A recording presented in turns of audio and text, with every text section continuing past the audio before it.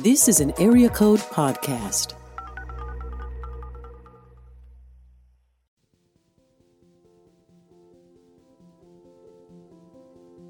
This is All Alone, a podcast about life during a pandemic.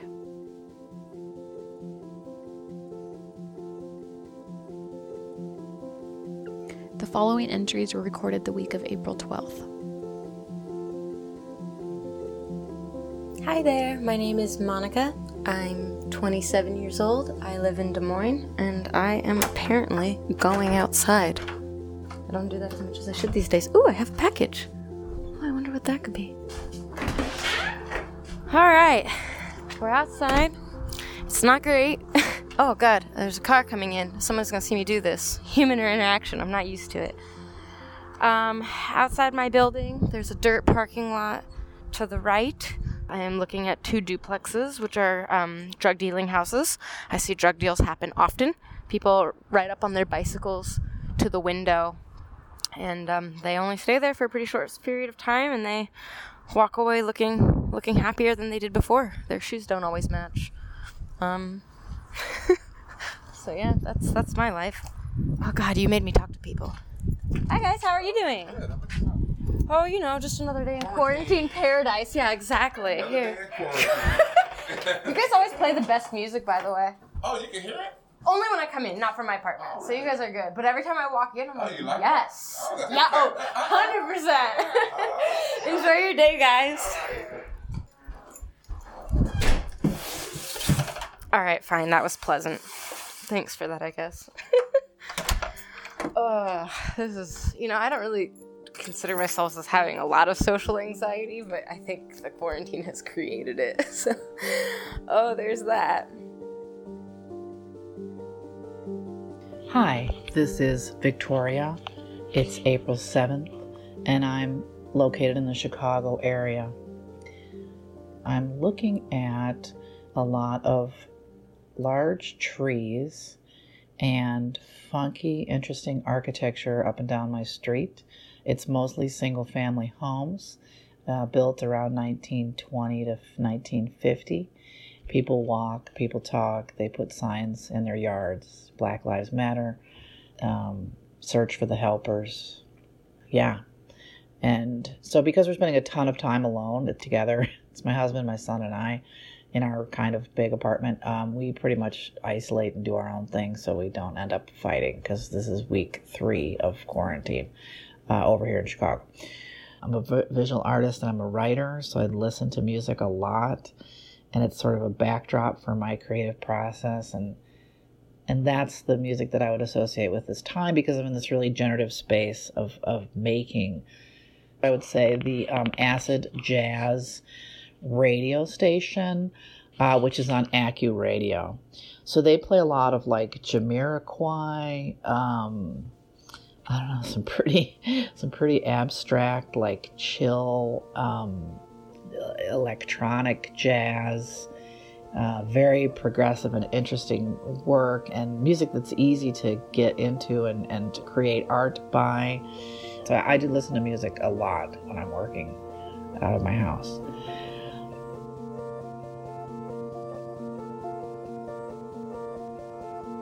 So before the quarantine and the coronavirus business started, I had gotten a contracting position at a company that I really wanted to be with.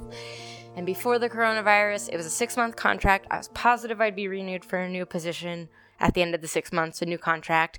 And I was positive that I would be a shoo-in for the first full-time permanent position that opened up in the department. That was before the quarantine. Now I was like, they say they're committed to not doing layoffs, but renewing contracts, if they don't choose not to do that, that is not a layoff. And it would be really easy for us to be the first fat that is skimmed. I was being considered for this huge step-up role. Is literally double my current salary. I got reached out to. I didn't even apply. I knew somebody at the company who thought I'd be a great fit for it before the coronavirus started. And when everything went to heck in a handbasket, I was totally convinced that this was going to end. They had actually paid for my tickets to fly me out for an interview. So that stopped. But they committed to doing the interview via Skype. It's like the most intense experience of my life. And 2 weeks later, they offered me a full-time job, and I can't even believe it. And I feel like so weird about it, because if this whole coronavirus thing wasn't happening, I mean, this would be one of the biggest accomplishments of my life. I'd be celebrating like crazy. I'd be screaming it from the rooftops. And now, because of the coronavirus, all I can think is that I don't deserve it. I don't know. Just a few weeks ago, I was so terrified for my economic situation and well-being come June. Like, I was going to be muddling through who knows what if my contract wasn't renewed. And there are people who don't even get a 3-month warning like I got. Like, yeah, okay, there's 3 months I have to prepare for the possibility of unemployment. There's a lot of people who didn't get any time to prepare for immediate unemployment. I mean, it's insane. And then all of a sudden, I'm considered for this position that pays twice my current pay. I mean, lots of people deserve a promotion. Lots of people deserve to have not lost their jobs. And it's so hard for me to even be happy that I got this lifeboat passed to me when other people also deserve a lifeboat, and they're not going to get that. They didn't get that. They won't get that. I don't know. So I have really mixed feelings. I'm proud. I'm excited. But God, I feel really guilty. But that aside, trying to at least focus on this is a huge positive. And if the coronavirus wasn't happening, this would be like nothing but the best news ever for me. And the person I'm dating, the first thing he said was, "Oh my gosh, I can't believe I can't take you out to dinner to celebrate." And I was like, it's totally fine. Like, dinner has nothing to do with how excited I am about this, although obviously I completely appreciate the sentiment. He's like, "No, we're ordering out." And we got like a sushi feast, which is my favorite food. I haven't had it in forever. So we got so much sushi, and we watched The 40-Year-Old Virgin, and it was such a fun time. And I really appreciated that, despite everything going on, there was like such a commitment from him to celebrate my accomplishments. It really meant a lot. I was very excited by that, and I'm still very excited about what's coming up. Whew, but it's going to be hard, so we'll see.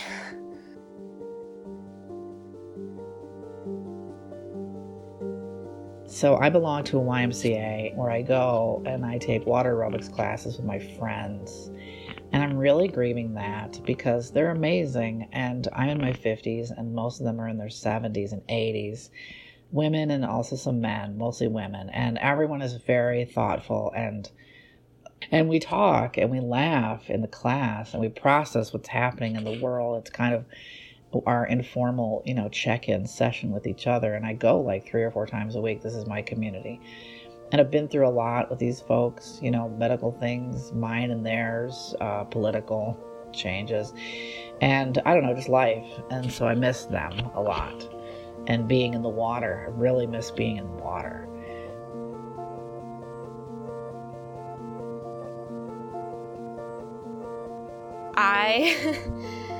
I am grieving, I guess, the loss of my social life. I guess I kind of got a little bit lucky.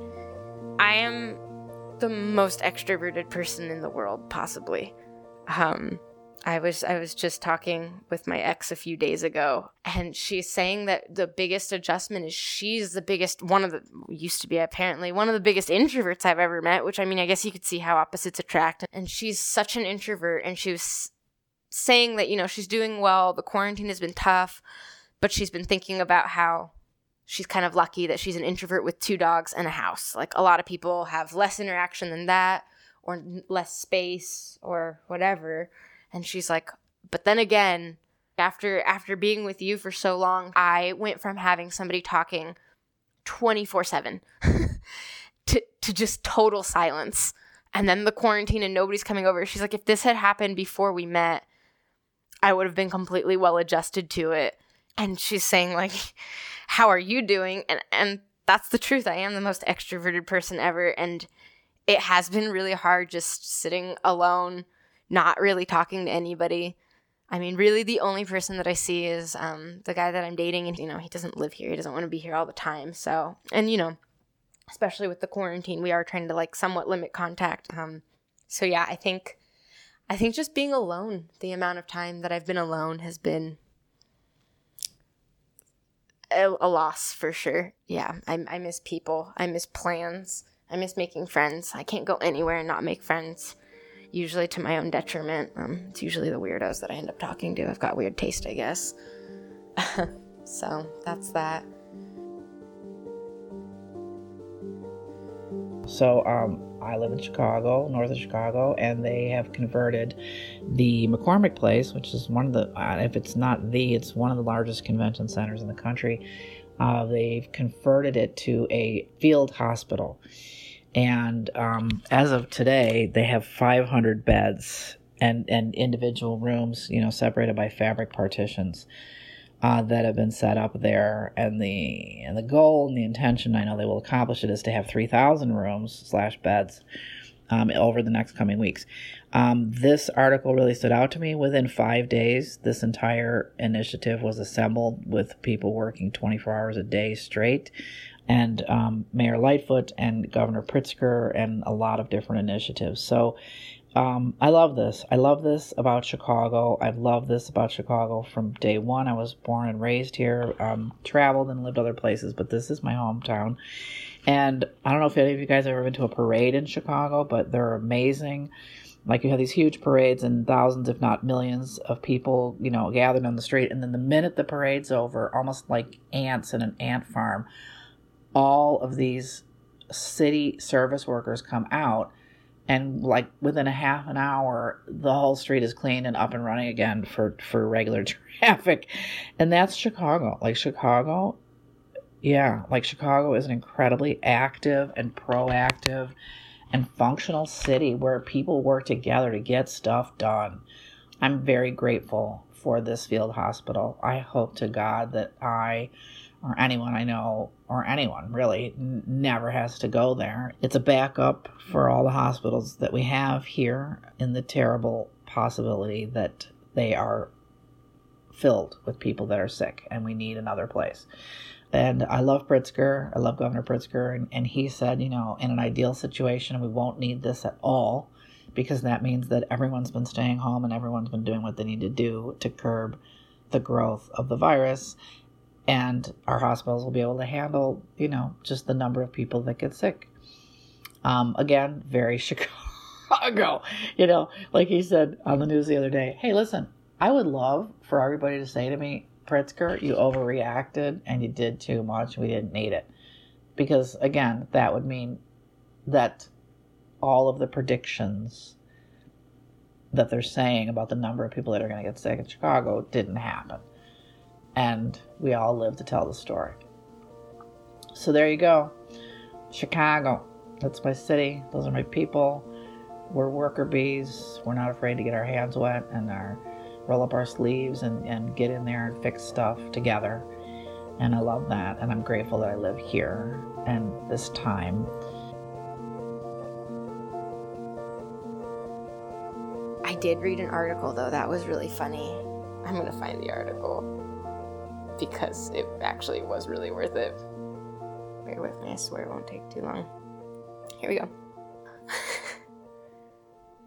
Louisiana police apologize for using the purge siren to signal coronavirus curfew. Oh my God, that killed me. It's like not The Onion. Like, that's the best part. It's not The Onion. It says, police in Crowley, Louisiana have issued an apology for using the siren heard in the purge to signal the 9 p.m. local time curfew that has been put into effect in the city because of the coronavirus outbreak.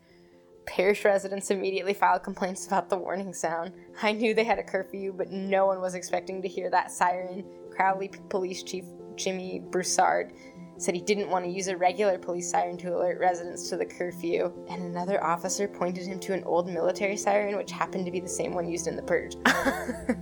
But the next line said that they did not know about the connection to the movies and apologized and said they wouldn't be using it moving forward. And there's a clip of it going off. It'd be terrifying. It reminds me of, if I remember correctly, Silent Hill, that creepy video game back in the day. Anyway, yeah, I'm avoiding the news, but that one really made me laugh. So I think that's the article still sitting with me. Like, that's where we're at. These Not The Onion articles are real life. So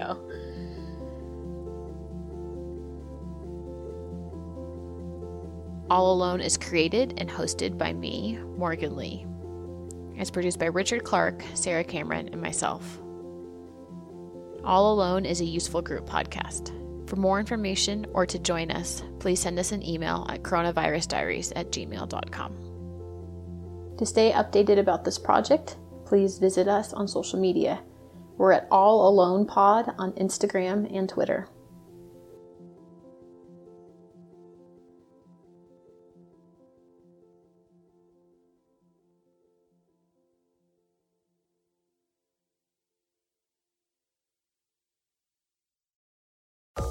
This is an Area Code Podcast.